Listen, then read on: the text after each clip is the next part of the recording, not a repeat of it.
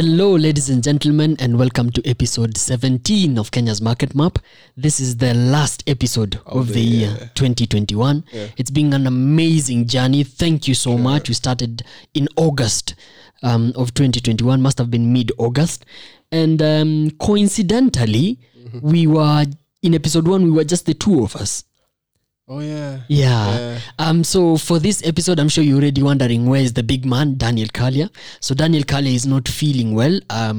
We send out the love to our brother, our big brother. We hope that he'll get better. And at the start of the year, 2022, we'll be here with him. Yeah, sure. Ready to do this. New stuff coming up. Yeah, man.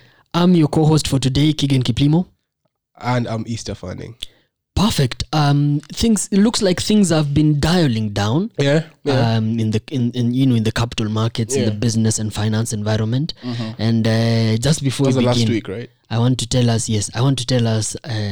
viewers that today, when you've seen me with this cape, for those who are listening on audio, you can jump to YouTube, Kenya's Market Map. So I'm officially wearing the mortgage cape. That's what it's called. I've already started mortgaging. You know what they call the God Papa? It's the one. I'm not sure. No, must be a different one. That Godfather is a different one. Kangolis, yes. That's Douglas, our producer. Shout out to Douglas. So this is the official mortgage cap. I've started it already. Okay. Yes. Where is this house?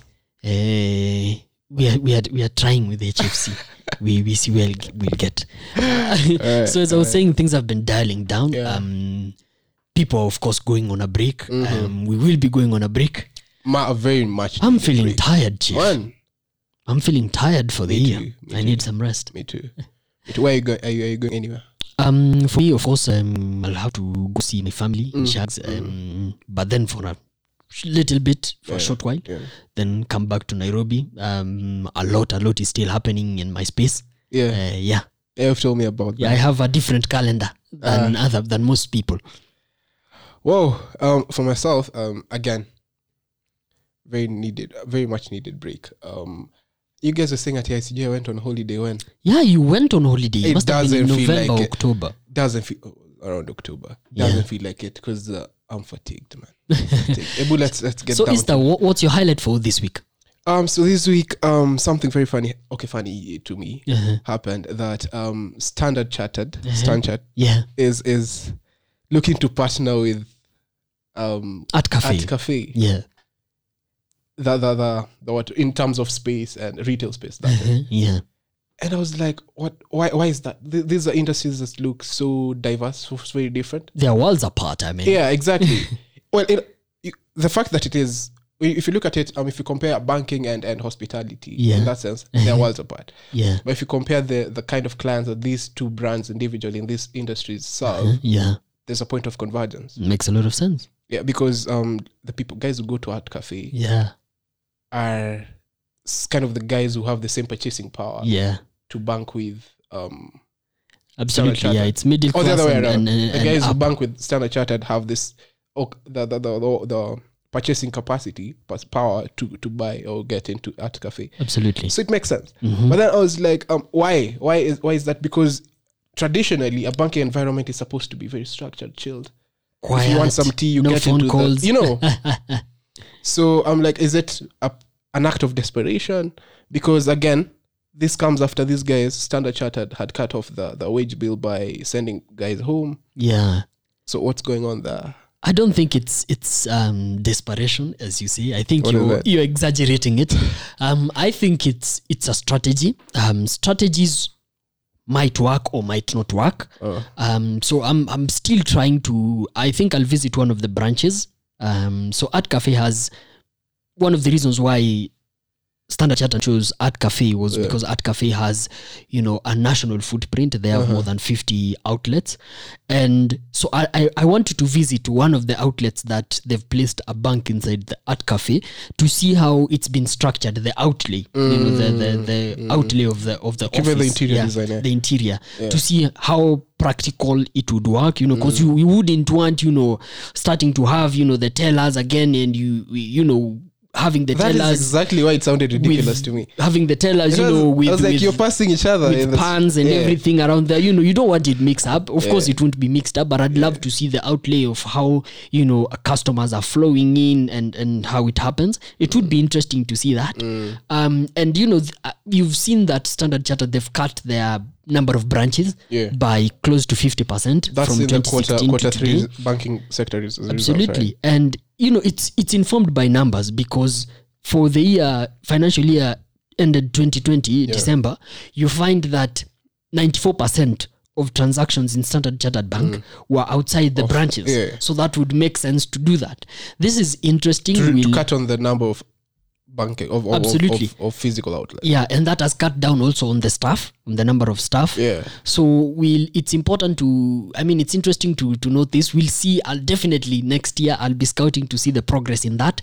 And for me, for this particular engagement or for this the particular whole engagement. Okay. Just to see how it pans out. I want to visit a branch. And for me, an interesting thing is the trends that we've been seeing when it comes to businesses and office spaces, particularly shared services. Because on this front, we'll be having, you know, shared services like, you know, you'll have shared services like cleaning. So probably the cleaning would for security. The bank and security. So those shared services, you know, it's been a trend, an emerging trend in the office space. So that's important to note. So it's a cost-cutting venture also, you know, to electricity and the likes. So interesting to see that, because today we have many companies and particularly startups. So if you're starting out, you don't need to necessarily go and, you know, have your own space and everything, you know, and employ a cleaner and what, you know, there is this office sharing platforms. Co-working spaces. Absolutely, just join in. So I think now this is co-working spaces for corporates. But the thing is, it has to be a niche bank doing it. I mean, you don't want a Mwananchi bank like Equity getting into partnership with who? Java. Why not? Explain to me why not. What would Equity? Okay, not to insinuate anything about diminishing or undermining the purchasing power and economic status of equity bankers, guys who bank with Equity, sorry, but these are guys who on a daily don't go to Java. But don't you think that Equity has a premium, sort of like a premium that is there because we normally see it with a lot of the banks. I mean, if you look at Cooperative Bank, we have executive banking. When you look at KCB, we have KCB Advantage Banking. You see, so even in this sort of non-niche banks, so to speak, non-niche banks, they also have inside them a segment for premium clients. That is true. But then, in short, you're saying that these people, the customers, are stratified into economic status, right? Absolutely. Statuses, right? You have corporate clients. But the thing is, now look at the proportions. If 10% of my customers are, if only 10% of my customers have the purchasing power to go into Java, would it make sense for me to go through all the hurdles in getting into partnership with Java? No, I mean you can do it, but then just do it with a plan. For example, as I've just mentioned, you could have Cooperative Bank, the executive banking side. Now, because if you actually, we normally record on Gong Road, and here in Gong Road, just before you get to our studios at Trio Media, you find that there is an executive Cooperative Bank executive banking branch that is solely for executive banking at the China, it's called China Center on Gong Road. Okay, that's so what it is. Yeah, so you could have the executive banking branch with Java at a specific inside Java. Okay, so that would make more sense than than just doing it because Standard. Absolutely, so you can segment it. Makes sense. Your highlight? My highlight is goes out is a little bit touching on diplomacy and the international relations. What is that? This week we saw that President Biden of the USA appointed Margaret, I've forgotten her second name, as nominated her to be the ambassador to Kenya. So I think there'll be a vetting process going on before she comes to Kenya and takes the job. So interestingly, Meg is a dollar billionaire, I must say. Former CEO of HP, eBay. So this is a corporate lady, very big boards, huh? Yeah, corporate guru. Yeah. Made it, in the corporate scene. Yeah. She's 65 years old. So she doesn't look like she's a don't get up, please. Don't get ideas. Don't get ideas. No comment, my brother. No comment. But it's allowed. So I mean, she's a Republican, but she funded part of Hillary Clinton's campaign when she was vying against Trump back in 2016. Yeah. So she has some ties with the Democrats. Yeah.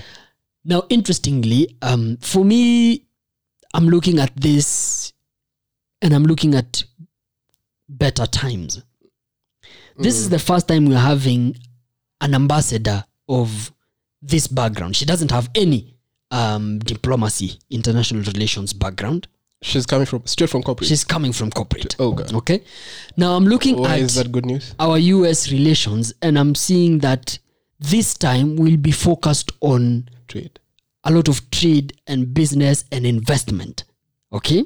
That's where the focus is going. Yeah. Because if you even look at USAID is on a transition from funding projects that are to do with, buying milk for kids and food and everything, those kinds of projects you see in the community, to more of boosting, bettering trade, investment, access to business and everything. So they're moving to funding such kind of businesses. So that would tell you of how the Americans are changing their tact.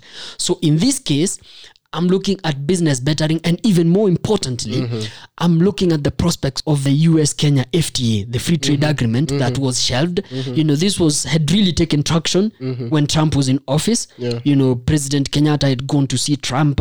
He has, of course, gone to see President Biden. And the US-Kenya FTA is something that the Republicans really wanted to push forward and get it done before Trump's tenure came to an end. But that was, of course, not successful.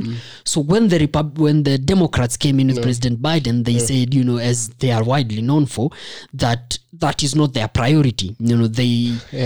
For them, they prefer working with a larger body, for example, having a partnership with Africa as a continent, and not necessarily individual countries. So, but now looking at this, I'm like, what are the prospects that we would revive the US-Kenya FTA, and bring it back to life? So I'm just speculating as an economic commentator. So I think the odds have risen. If Meg's government or party is aligned towards having partnerships with larger organizations and not individuals. Meg is a Republican herself. Okay. Yeah, Republican. So the other way around. Okay. But then her boss is still a Democrat who doesn't believe in that. But then you have to understand that AGOA is coming to an end. Exactly. In 2025. You have to advance the agendas of your boss. Absolutely. You're here to represent your boss quite literally as an ambassador.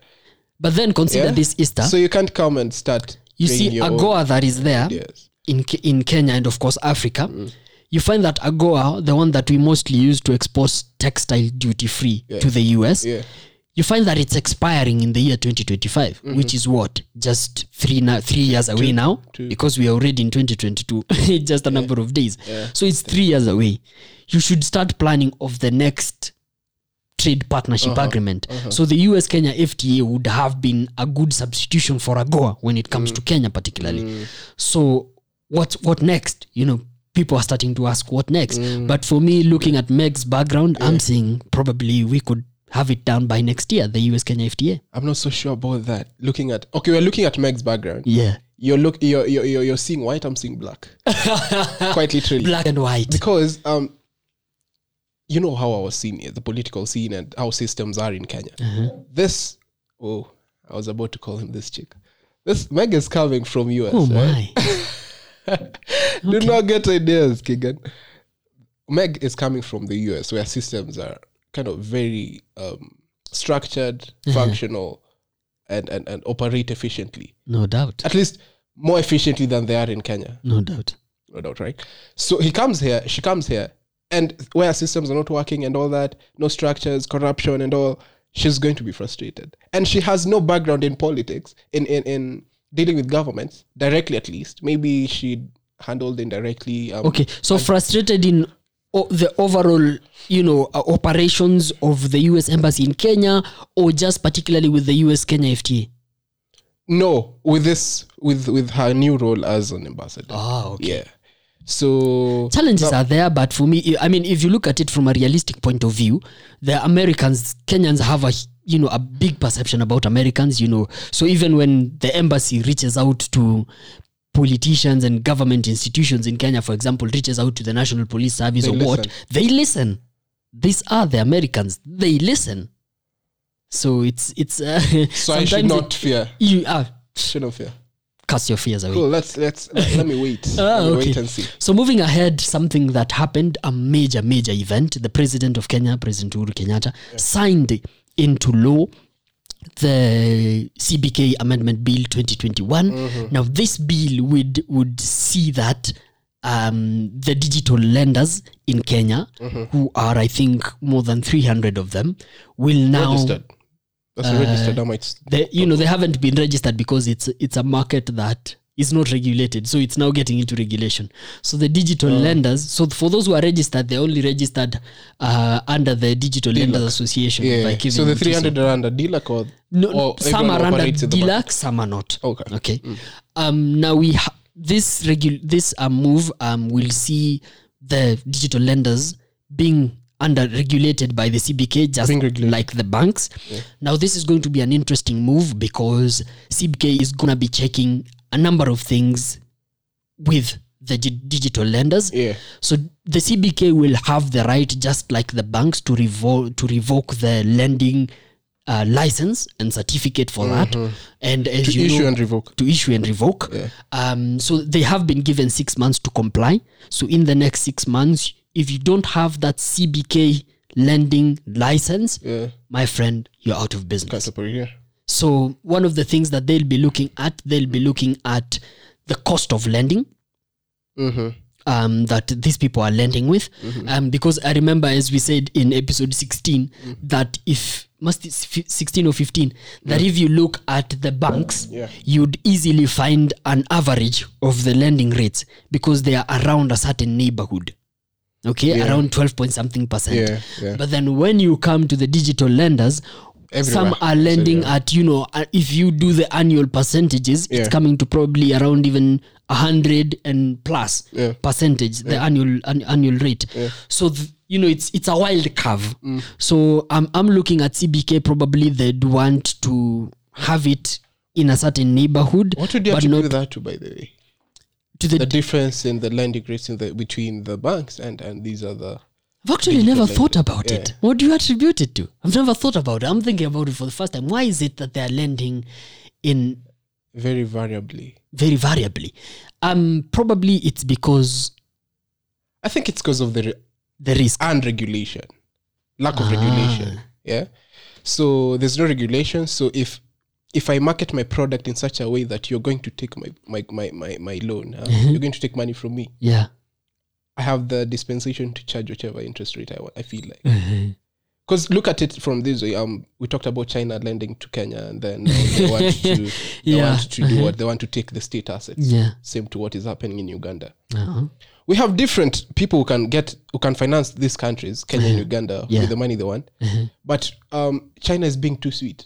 They're like, you just sign that. Let's come back to digital lenders. I'll give you that money, right? Yeah, let's come back. Okay, I'm bringing you back. So you come back here. These guys are like, all you have to do, key in these details, we'll give you the money you want in seconds. So I'm taking higher risk, and the rule of investment has higher risk, high returns. High returns. So as a digital lender, I'm giving you the money very quick, very fast. Yeah. That's high risk. Yeah. Okay. What's the high return? The high return is me charging you outrageous interest rates.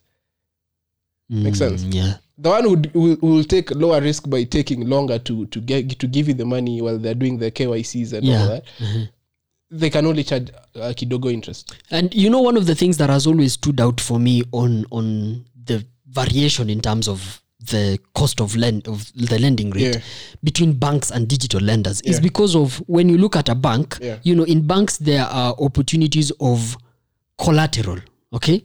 So for you to finance a certain thing, you might give your title deed for your land, the logbook of your car. Yeah. So that acts as collateral. Okay. And then there is also another thing, you could issue your payslip. Okay. So so that payslip would be a guarantee that you'd pay because there's income coming in at the end of every month. Yeah. But then when it comes to digital lenders, for them, you've just known them 5 minutes ago. Yeah. You haven't given them your title deed or anything. Yeah. So that's why that premium is there because of lack of collateral. That explains why, on average, banks charge lower interest rates as compared to this. But it doesn't show why banks have quite similar interest rates. You can find an easy average compared to makes a lot of sense. No, the spread now. Yeah. The spread is the word. The spread in between banks, interest rates in banks is very small as compared to now the digital lenders. Yeah, I think it's because of the risk and you said risk. So I'm gonna look into that. But now it's gonna be an interesting time to watch that space and see, if now should that now contract, if it will the contract. Spread reduces. Absolutely. Something that stood out for me is CBK will also be checking, the capital stock that the digital lenders have. And this is something that during the finance committee, when this bill was in the finance committee in the National Assembly, the committee, came out and said that since digital lenders are not deposit taking, why should you check their capital stock? Yeah. Okay. Yeah. But then now it's been signed into law. I don't think so. What do you think? Do you think they should check that? No, they have no business checking it. Simply because they're not deposit takers? Yeah. These are people who give money. They don't take any money. Yeah. So I don't care if you mismanage your business and so you don't have money to give people. See, that's how your business model is only as good as how much money you have to give out and the ratios of your non-performing loans. Look at it. That's up to you to manage. Look at it this way. If now they'll be having that tagline on their websites that we are regulated by the Central Bank of Kenya. Yeah. And if you are really regulated by the Central Bank of Kenya, you should be a solid business that if I come to you, you have the money to give me. I know it's a pedestrian narrative, but that's how I can justify it. It's good it came from you. But I'm not from Joroge. Before we continue, I don't think it was signed. These guys went to the committee. The different people are invited to go make presentations. Absolutely, during the committee, right? Public consultation forums. Yeah, and that came up. And I don't know who exactly it was. Was it Safaricom or some other firm? Yeah, owned by, or the CEO is Aristaches someone. I forget. Okay, but I think it was someone proposed against that. That because these people. What the CBK was it the CBK or the bill? The bill was proposing prudential kind of regulation. So that is to mean that just like banks, you have to look at the financial prudence of your books. Absolutely. On your business. Yeah. How much are you giving? How much do you have in stock, capital stock? Yeah.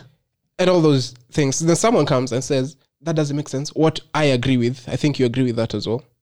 That it doesn't make... Okay, you asked me that question. So do you agree with it? To some extent. I agree with it totally. That you have no business as the CBK to check my capital stock. As a digital lender. I'm lending people. I'm not being the one being lent.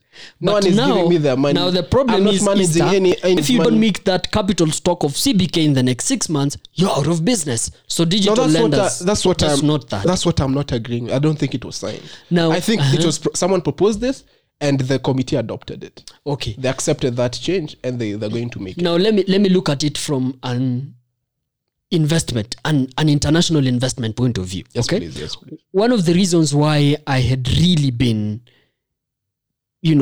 campaigning to see that the digital lenders are regulated by the CBK is for two reasons. Number one, so that we put a stop to the predatory lending that is there in this country. Number two. Do you use digital lending? I have before used digital lending.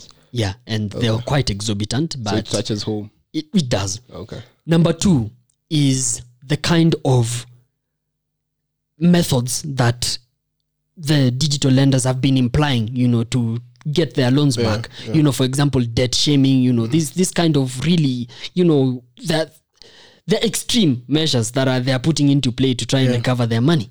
Do you mind telling our listeners and viewers why it's wrong to be debt shamed? You took a loan. We are adults here. You agree that I'm giving you this money, this much money. You're supposed to pay it by this time. Then it gets to that time. Now you don't. You know, you're an advocate of debt shaming, so I'm not having this conversation. I'm not advocating. Let me skip That's why I said, would you tell our listeners and viewers? Because now, I mean, it's unethical. It's really unethical. Yeah. For example, this is a famous this is a famous story that goes on. Yeah. We've seen that when you borrow from some digital lenders and in your phone, when you've downloaded the app, they tell you that give access to this app, give it access to your contacts. Okay. Yeah. So give access to this app to make calls and send SMSs. So you allow. So what happens is that in the event that you default, what happens is that this digital lender is has your access to your contacts, which you've given access to make calls and SMSs. You are the one who give, so they look at the people you've saved and they see that Easter has saved Pastor something honorable something, and they call that person and they tell Pastor, do you know tell this guy to pay, you know. So that you know, that's how debt shaming works, which is totally unethical. Now, coming back to the third point of why I've been anchoring for digital lenders to be regulated by the CBK is when it comes to investment. Now, I think we'll be seeing a lot of investment, a lot of FDIs coming into the digital lending space. This is particularly because when you sit, I'm looking at it from a global perspective, okay? Now, you're sitting in London, you're sitting in New York, you're sitting in Berlin, and you are, let's say, BlackRock, you know, big money guys, and you're looking to invest into a digital lender. And then you see that the digital lending space in that country is unregulated. You're going to have qualms about investing in that space, okay? Now, yes, it's true that regulation follows innovation, and this is a classical space, okay? So the digital lending space was innovated and then regulation followed. So regulation brings confidence in investors. And now, particularly addressing the issue of capital stock. If I'm to invest in a business that is in a digital lender, for this case in Kenya, now if I understand that it's a regulated space, so I even have confidence that yes, these people have footed a capital stock of this amount. So I mean, I have confidence that they are solid. What do you mean? So if you look at the capital stock requirement, okay, so you for the banks, that is no for these digital lenders. So if I am to invest, I'm like, I have confidence. So if they've even footed a capital stock of this, if they're sustaining a capital stock of this amount, then I'm like, okay, then it gives me confidence in investing. I'm not getting you. Let me tell you. Let me show you where I am, so you find out how you can get me to your point of understanding. Well, if I'm looking for a bank to put in money, I'm going to look at the cash reserves, the deposits they have with the CBK. That is the is it what's it's called? Reserves. You're required to have as a bank to have reserves with the CBK, right? Yeah. And that acts like an insurance kind of. Like if you default in payment of if you don't manage your liquidity and so you don't have money to give your people want to withdraw, liquidation, that could be. It is used to bridge that gap. Yeah. That is me as a depositor. I want to know that if I give you this money, I can get it at any time. And if you don't have it, the CBK will use the money you've given them to pay me. To give it to me, not to pay me, to give it to me. Because it's my money. Now, this is now BlackRock for this, in this case of digital lenders. BlackRock wants to get into digital lending in Kenya. They want to invest in Tala. Okay. Actually, Tala has. But then capital stock is different from the deposit that the minimum deposits that these guys deposit with CBK. It's actually called minimal deposit. Yeah. How different is it? Capital stock is generally what you have running in your account. So in short, the goal of that, even the objective as you start lending, you should you should have a certain amount. You know what I'm saying? That there should be a certain amount in your account. It's kind of a minimum amount. Absolutely. For what? So now, this is the case. What business do you have as a regulator to know whether I have money to continue business or not. And that's the argument, because at the end of the day, these are not deposit taking. But me, I'm saying from an investment point of view, if it's regulated by CBK, and I look at one of the things that CBK checks with digital lenders is the capital stock, then I'd have more confidence. For digital lenders, we're talking about digital lenders. Yeah. I'd have more confidence simply because of the fact that, let's say CBK wasn't checking. So you'd probably be a digital lenders, but in your accounts, you are probably playing on an overdraft. Keegan, what do you mean overdraft?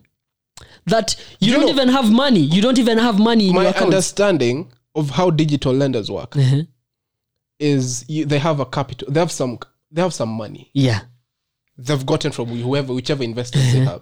Then they have people who need that money. Yeah. Now they lend to the kawaida mwananchi at those rates. They share the interest. Yeah. So if I don't have money in my coffers, I won't have money to give people, and so there won't be business for me. So I die. What business do you have as an investor, as CBK, as a regulator? I'm looking at it from an investment point of view. I know you're looking at it from a regulator point of view. Okay. Look at it. Okay, my investors now, the guys now channeling funds into my coffers so that I can give it to people at a higher rate, then share the profits with them. Look at it. What does it matter to them if I have look at it this way, Easter. You're going to invest in a business. It's not digital lenders or anything, just a business. Okay. And when you look at that business, you see that so I'm looking at their cash flow the way it is, and I'm looking at they even have some reserve cash. You realize that is due diligence. You'd have it's due diligence. So you see this company, they even have some cash reserves. We are in a pandemic, what might happen.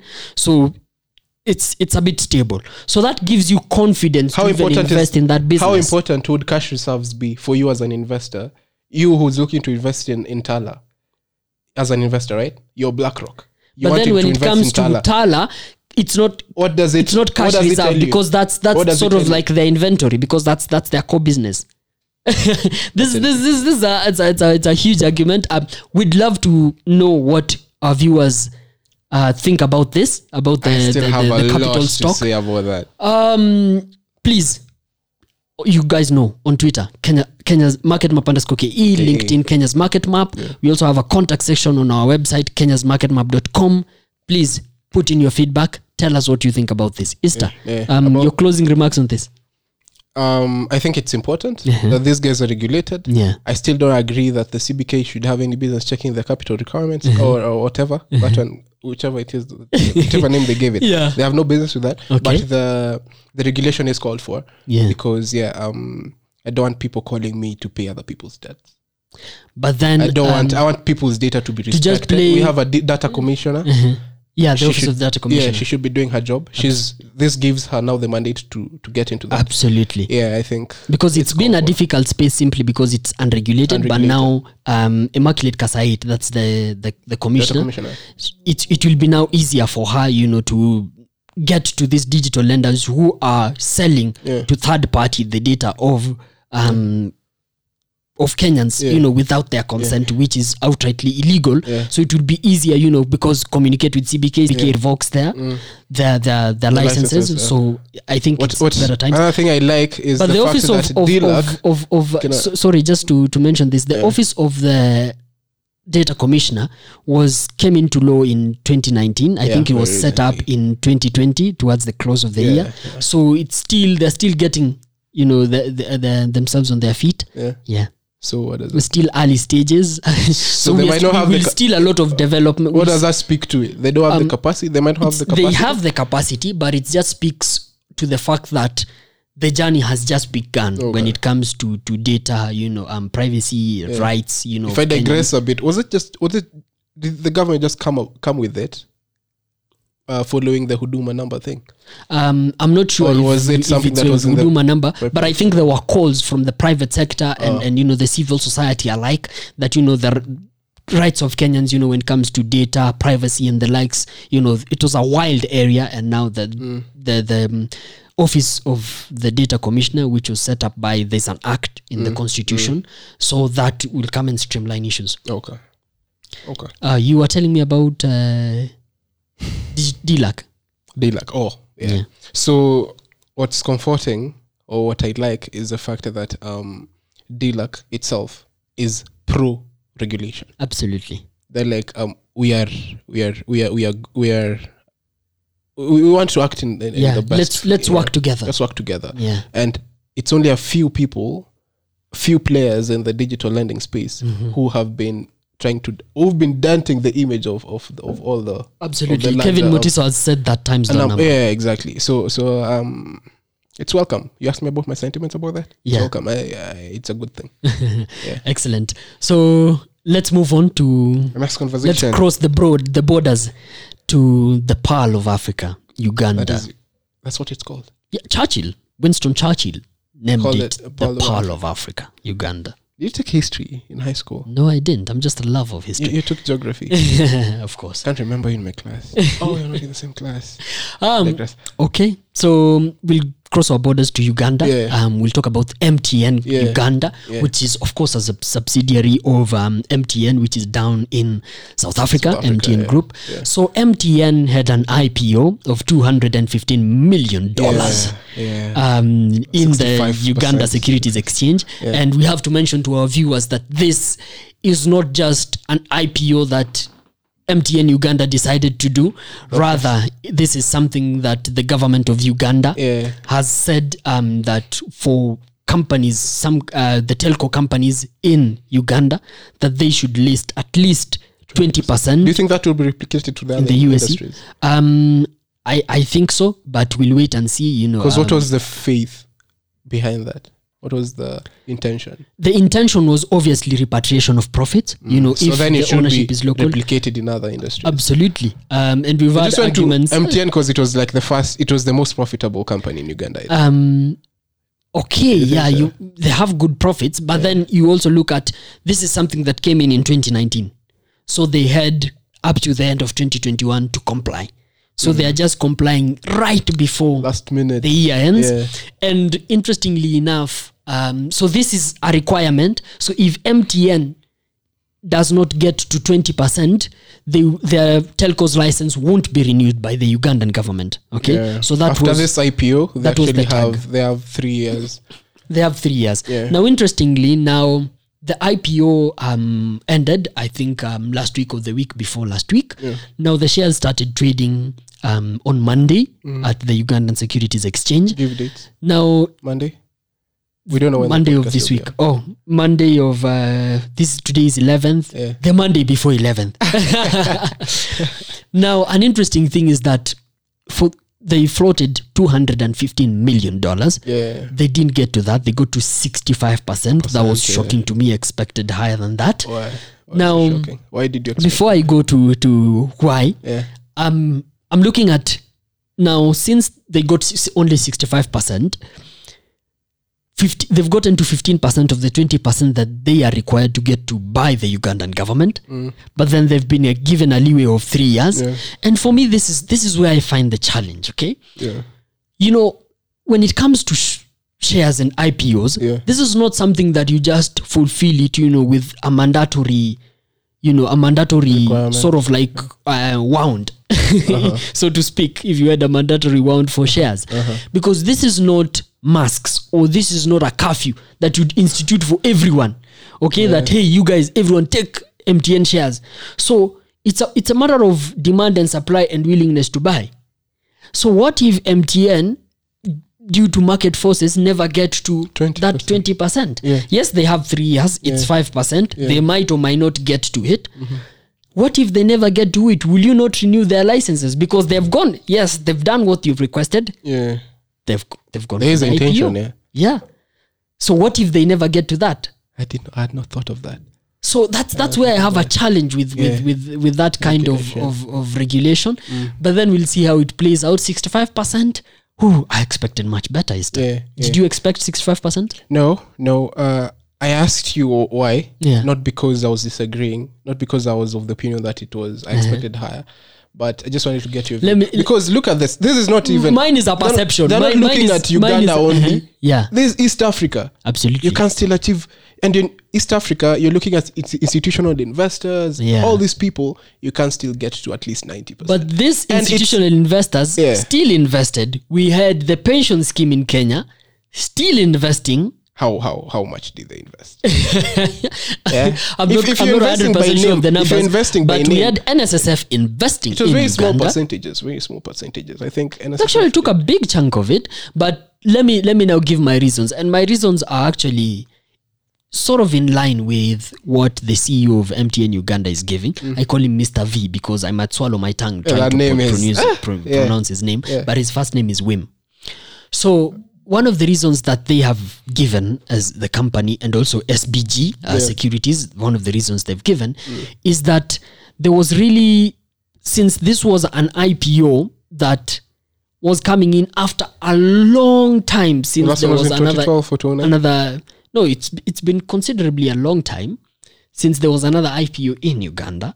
So IPO has not been a common thing in Uganda. Has not been not common, has not been been frequent. That is not. So this is what they are giving actually. So probably people were out of touch with IPOs. Okay, so I'm wondering, where were your marketing addressed?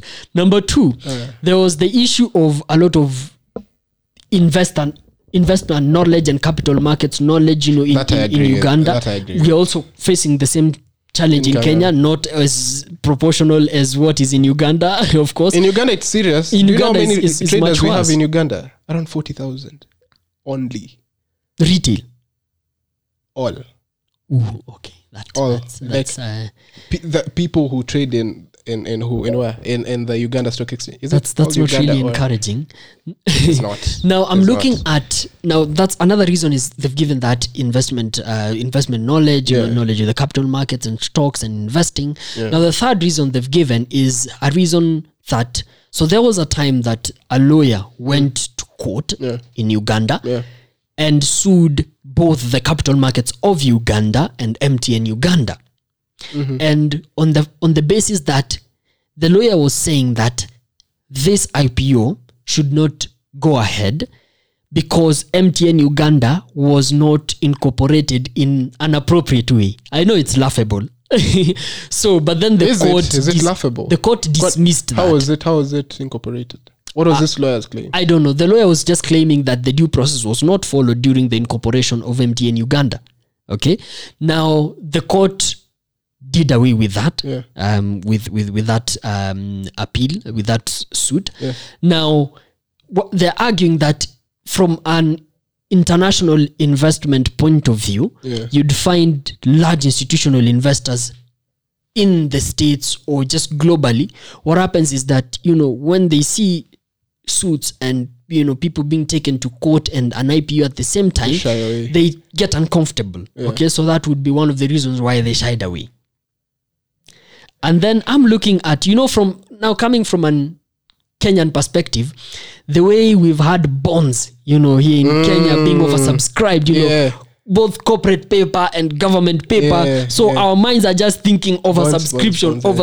Even so I-rates are being oversubscribed. Absolutely. So when we hear of an IPO, we are thinking oversubscription because the market is awash with liquidity. That is the message that we've been getting from all these oversubscriptions. So since we've gotten that the market is awash with the liquidity, we were expecting that, all this money now is going to move to the IPO. There have been arguments that it's been overpriced, but then if you look at the first day that it traded, it appreciated by 15%. Absolutely. Now, if you look, that 15% is actually for the whole week.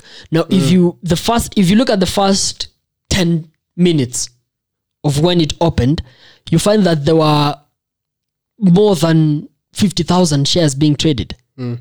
What does that tell you? First of all, as a big look at the bigger picture of MTN rushing to comply with the government regulation in the last minute. Look at that. Africans not Africans, but Africans liking to do things. Oh, you've remembered that their parent company is South Africa, and now you've said Africans. I looked at Mr. V and then I was like, should I say African? But anyway, the company is African by name. Start digging deeper, you find it's not African. But let's leave that for another day. Okay. Africans are doing things last minute. So this IPO comes, people are wasting time. Then on the last day, that's when now they want to like rush to buy shares. What does that do? What does that do? It creates more demand relative to supply. Yeah. And so the stock price definitely would go up. I'm one of the people who honestly feel that MTN should have extended the time for this IPO. So they should have started. I feel if they would have extended the time, we would have seen a much better results. It's the same people who would like doing things last minute. This was running parallel. With an IPO down in Windhoek in Namibia. So there's a company called MTC. I'm struggling to see the correlation, bro. No. It's a telco. So okay, it's government. It's largely government owned. Yeah. It's a telco in Namibia. Okay, the largest telco in Namibia. Yeah. That was also doing an IPO. What they were looking for, they were floating $212 million, $3 million from the same market. Not from the same market. Then just from Namibia. Okay. Yeah.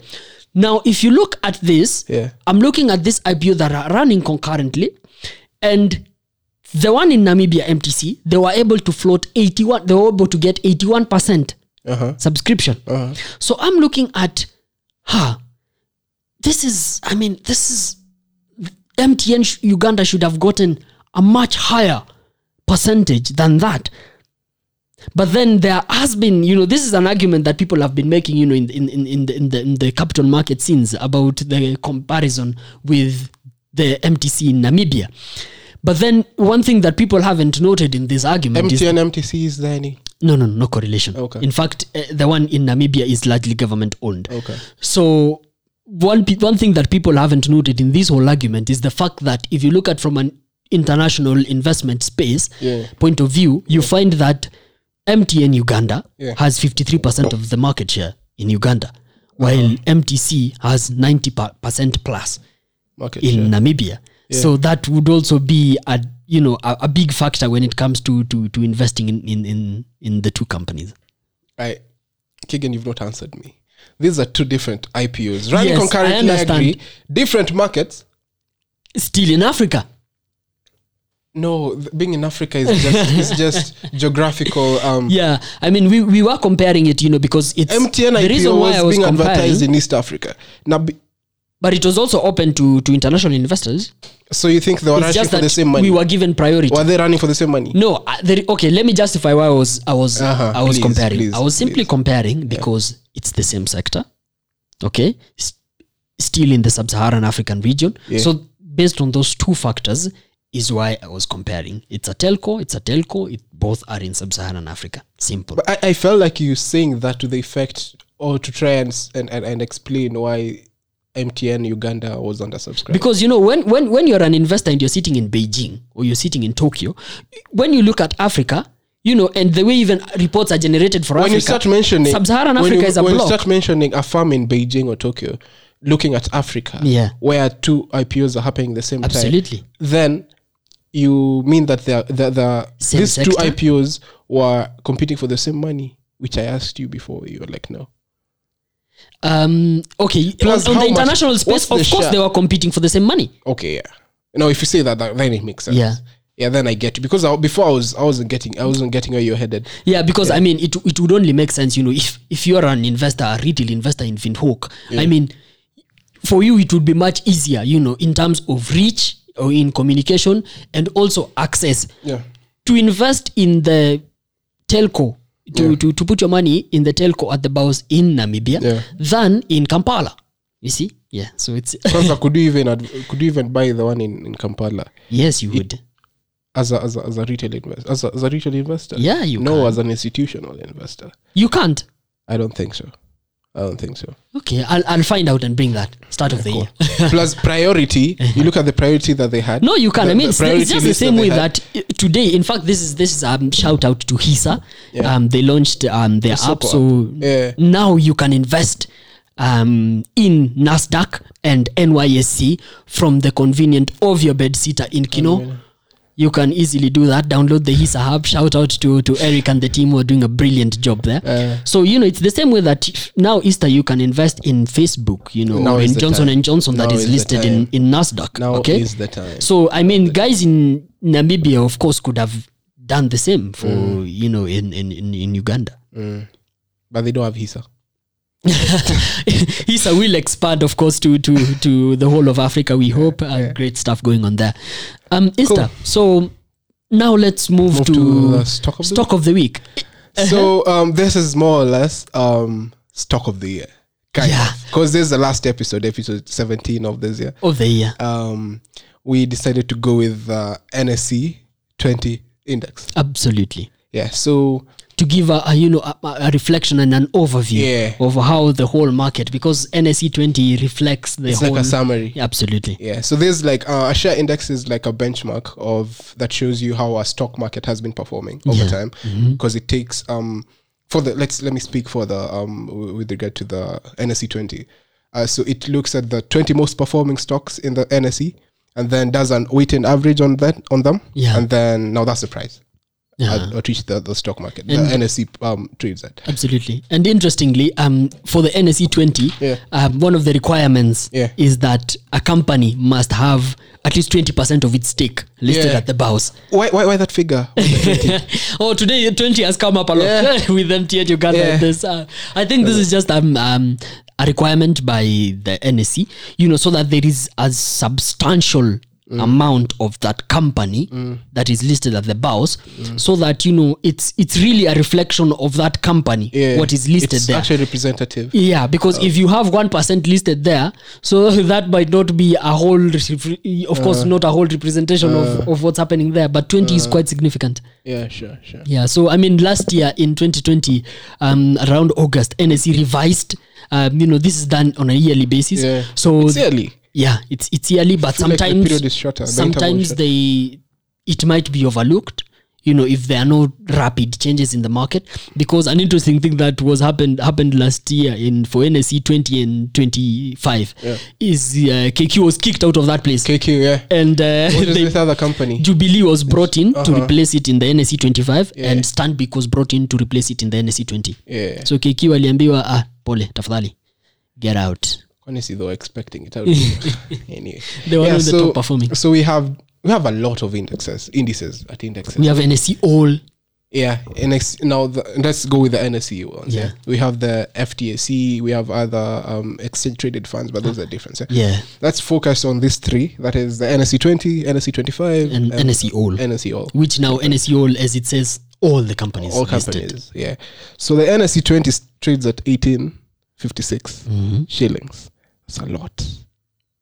Anyway, the 25 goes for even higher, 3,594. As expected.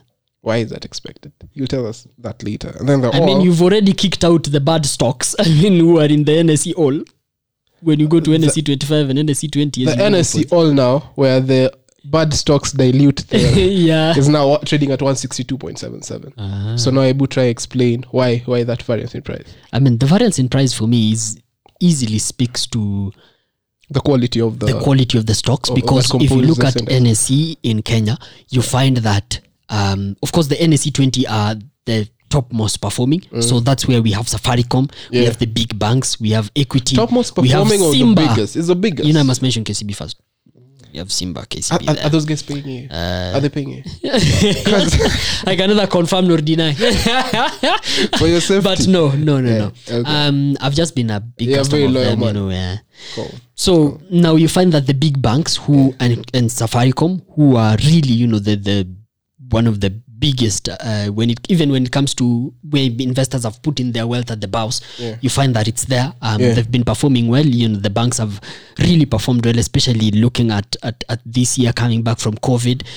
This episode, we started our episode 1 with the half year results of the banks, and we've seen growth. We've seen also growth, with the Q3 results, and as expected in the year results. Yeah, so banks have been doing very well. Safaricom as well, moving into Ethiopia and the market, the way it received that, and the price went up to around 45. So that really played well with the NSE 20 for the year. But then Safaricom is at 38. Yeah, we've seen challenges with that. Go to 35. I was where? It's now up to 38. It's 38. Last time I checked, it was 38. Yeah, I think it will stay there for a while, but we'll see. The market is the market. Getting into inflation.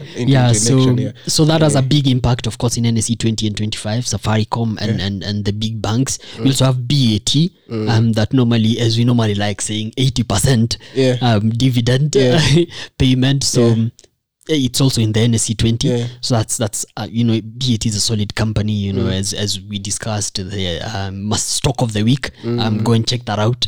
We've already discussed BAT.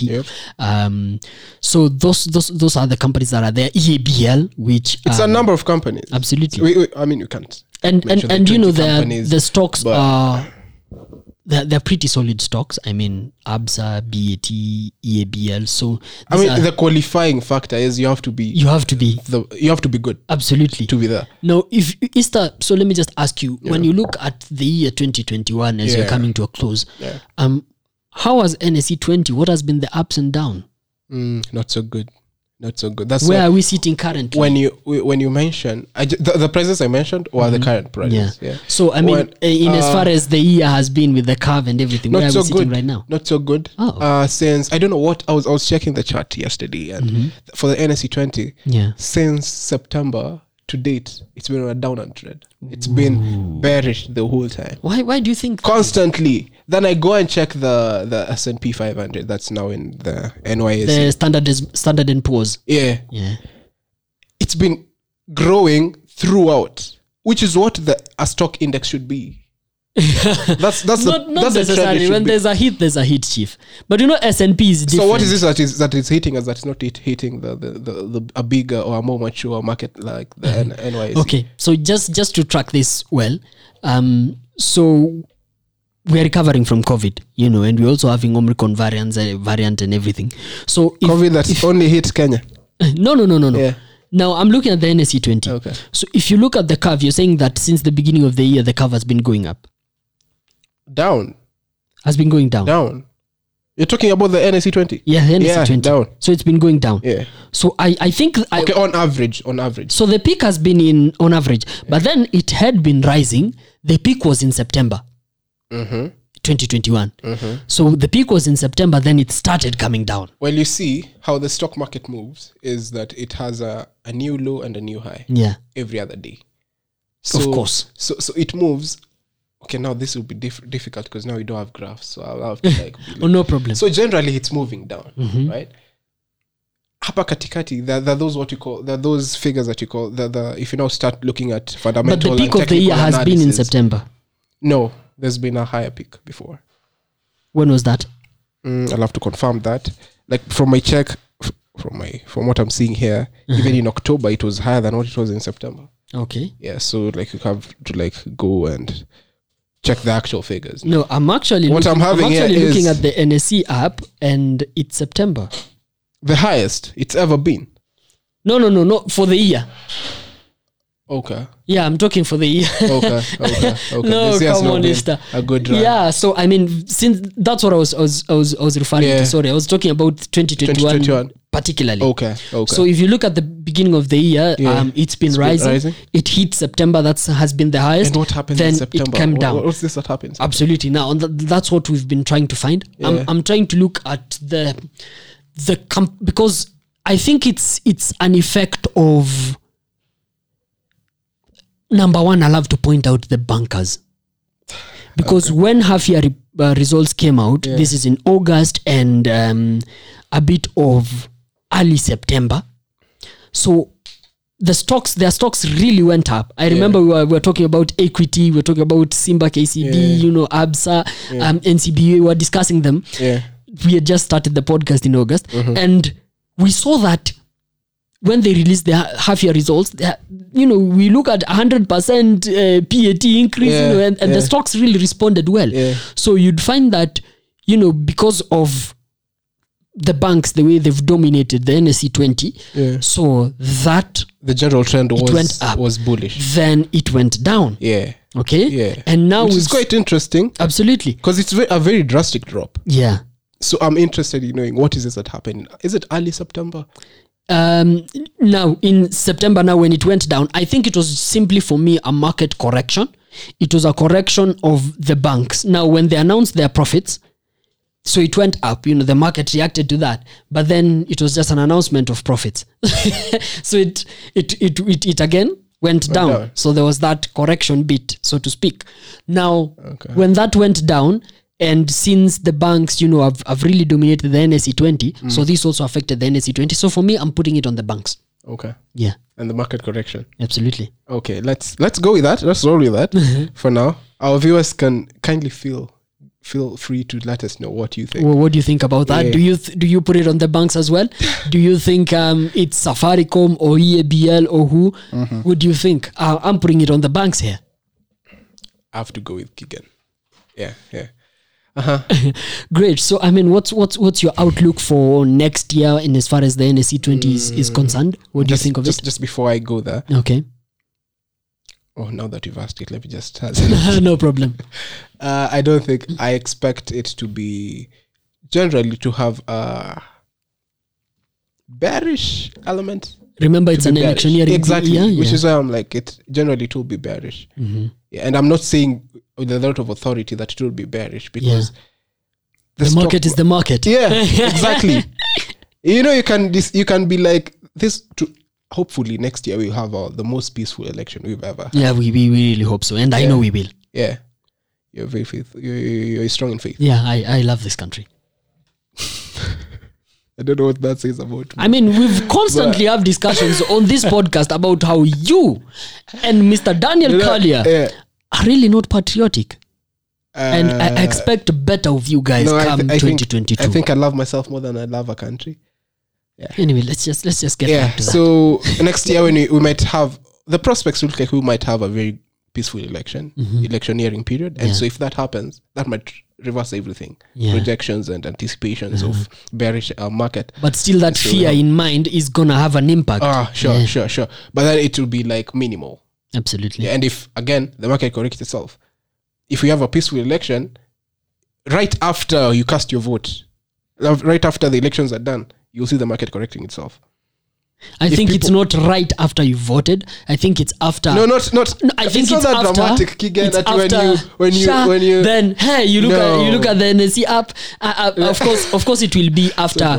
I think the stability will be confirmed with particularly with the presidential elections, once the results are announced, once we even have the new president being inaugurated, and those who participated in the presidential elections, also accepting, the results and everything, and there's not much contestation. Yeah. And honestly, so I think that would affirm it. When I'm looking at it now, it would next year it should be slightly bearish. Okay. Slightly bearish. Electioneering periods is steeply bearish. It's been steeply bearish from history. But this year I think it will be slightly bearish because again that expectation, that anticipation of war, of lack of instability, insecurity, lack of stability, that is insecurity and all that, it's enough to create a movement in the market. But because it won't happen, at least what I believe that it won't happen, it won't be actualized, the end result will be minimal. Normally it's usually the expectation of things that normally affects it, because if you look at also derivatives in the US, the fact that a shortage is anticipated. So that anticipation and not the actual shortage is what causes the market to react. Just remember that happens for inflation as well. Remember in Zimbabwe, when the price of something increased, people anticipated that it would increase further in the next day, and so they started selling it at a higher that anticipation price. Of increase already causes another increase. Makes a lot of sense. So it gets to the morning, then the price does not increase. Now you have to lower it. Now you're reversing, right? So the market is the biggest game and by far the most brutal. You have to go in with a thick skin. For me, my outlook is I'm seeing that at the early parts of next year, we might have a little bit of we might see a bull run. Not that much of a bull run, just a slight increase. Why? I'm putting this also on the banks. When the banks announce their full year results, of course you're gonna see growth. We've seen that in Q3 and of course in the half year. So I think that the market might react to that well.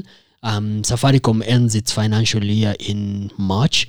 They'll announce their results. We've seen that, but there's no company that investors have put in their wealth at the bounce more than Safaricom, so that might have a huge impact on NSE 20 when they release their results. So that there will definitely be an increase as we go down into April. We finalize the primaries in the parties, going on into June, July, now August into the elections. There'll definitely be a dip. If we don't have a contestation of the presidential elections by any of the presidential candidates going to the Supreme Court, I think the recovery might be sooner than expected. I think it will be solely dependent on moving to the Supreme Court, because when you go to the Supreme Court, is that the country is hanging for a while. Sure. Because the Supreme Court everyone is waiting for. Absolutely. So we things are suspended. Also, the market tends to be okay. What might come out of this? So I think that might be dependent on it, but I'm really hoping for a peaceful election. So that's my outlook. That reminds me, the reason as to why we see in electioneering periods, guys, the stock market taking a hit and registering very drastic bearish elements or movement is because the chunk of the investors, 70% are institution or are international. Largely institutional. These are people who they hear an election and they look at history to make decisions. And the history is not that good. They fly out. Absolutely. Or they fly out with their capital. We have to understand that these are not people who live in Kenya. Okay. So they live on what's in the news and everything. Exactly. So they call the money, and so suddenly Safaricom is being sold. The supply outweighs the demand, and that's how it dips. And also to our investors, as Easter likes to say, our investors, next year would definitely be a good time to buy. There will be money to be made next year at the bow, so watch out for that. Sure. There's this person who says, a very famous person who says, when people are greedy, be conservative. I think it's the guy, the Berkshire. Charlie Munger's investment brother, Warren Buffett. How can you forget his name? I've gotten to this point where I can remember the company, but I can't remember the name. Legacy. Legacy is the word. So he says, when people are greedy, when the market is greedy, be conservative. When the market is conservative, be greedy. Buy. So next year, as to concur with Keegan, buy. Next year is a good chance to buy. But what are we giving them now? Should they wait till next year to buy, or should they? What are you telling them? It obviously would depend on on which particular stock you'll be looking at. I've actually seen that car in general went up by 7% after we talked about it.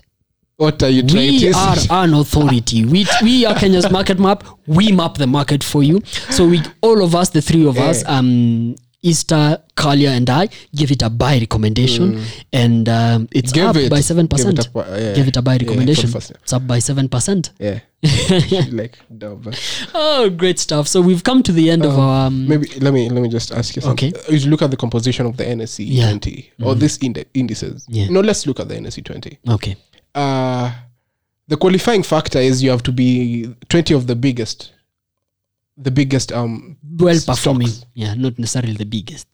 Is that what's the difference? Is it the best performing or the biggest? Okay, I think it's the biggest. I think it's the biggest. All right. And so do you think they should look at not just size but also performance in terms of not even performance, industry? They should be particular about, from this sector, the banking sector, you're looking at the best performing stocks. 20 or X number of best performing stocks. And from this industry, it's actually best performing. Best performing, not biggest. The Nairobi Securities Exchange 20 share index, NSE 20, is a major stock market index which tracks the performance of 20 best performing companies listed on the Nairobi Securities Exchange. Nice. They are selected based on the weighted market performance for a 12-month period, based on a market capitalization number of shares traded, number of deals, and turnover. The NSE 20 is also a major stock market index which tracks the performance of the large companies based in Kenya, as we've talked about. Because the large companies happen to be the best performing, EABL, and then Safaricom. But do you think it's time? Okay, do you think it's even necessary to categorize these stocks into industries? Like you're looking at the banking sector, you're going to pick 3. So we have an industry-based index. No. And then we have Safaricom, Lonely Stock, Kind General, Lonely Stock. Yeah, industry-based index. So for the banking, you'd have an index for that. Yeah. Insurance for that. Yeah, would that help? I think it would be interesting to see that, actually. Jeff Odundo, I hope you're listening. Yeah. You might want to do you have an index. So that would give you an industry outlook. Of the banking sector. Yeah, because the time we were talking about Jubilee Insurance, Jubilee Group, Jubilee Group, when we're talking about that, and of course, as we normally do in every stock of the week that we discuss, we normally do an industry outlook. So when it came to Jubilee Group, we have an industry outlook of the insurance. So I think that would have been important, and helpful to try just and go track. Look at the index of that industry. Yeah. Then now after you have another index that now I think is that should be available if it's not available. I don't think it's available. For us to know how the banking sector works or is performing, we wait for them to announce the results. That's sustainable. Yeah. Anyway, so that's been it. It's been it. Episode number 17 for the year. Thank you so much for being with us. I'm looking at the clock. It's 10 minutes past past the hour mark. Thank you so much. As we've said, this is the last episode of 2021. Great stuff coming up in 2022. You are not ready for this. You are not ready for this. I've been your co-host Keegan Kiplimo, and I've been Easter Fanning Abongo. And as always, it's nothing personal. It's just business. Cheers, guys. Bye. Happy holidays.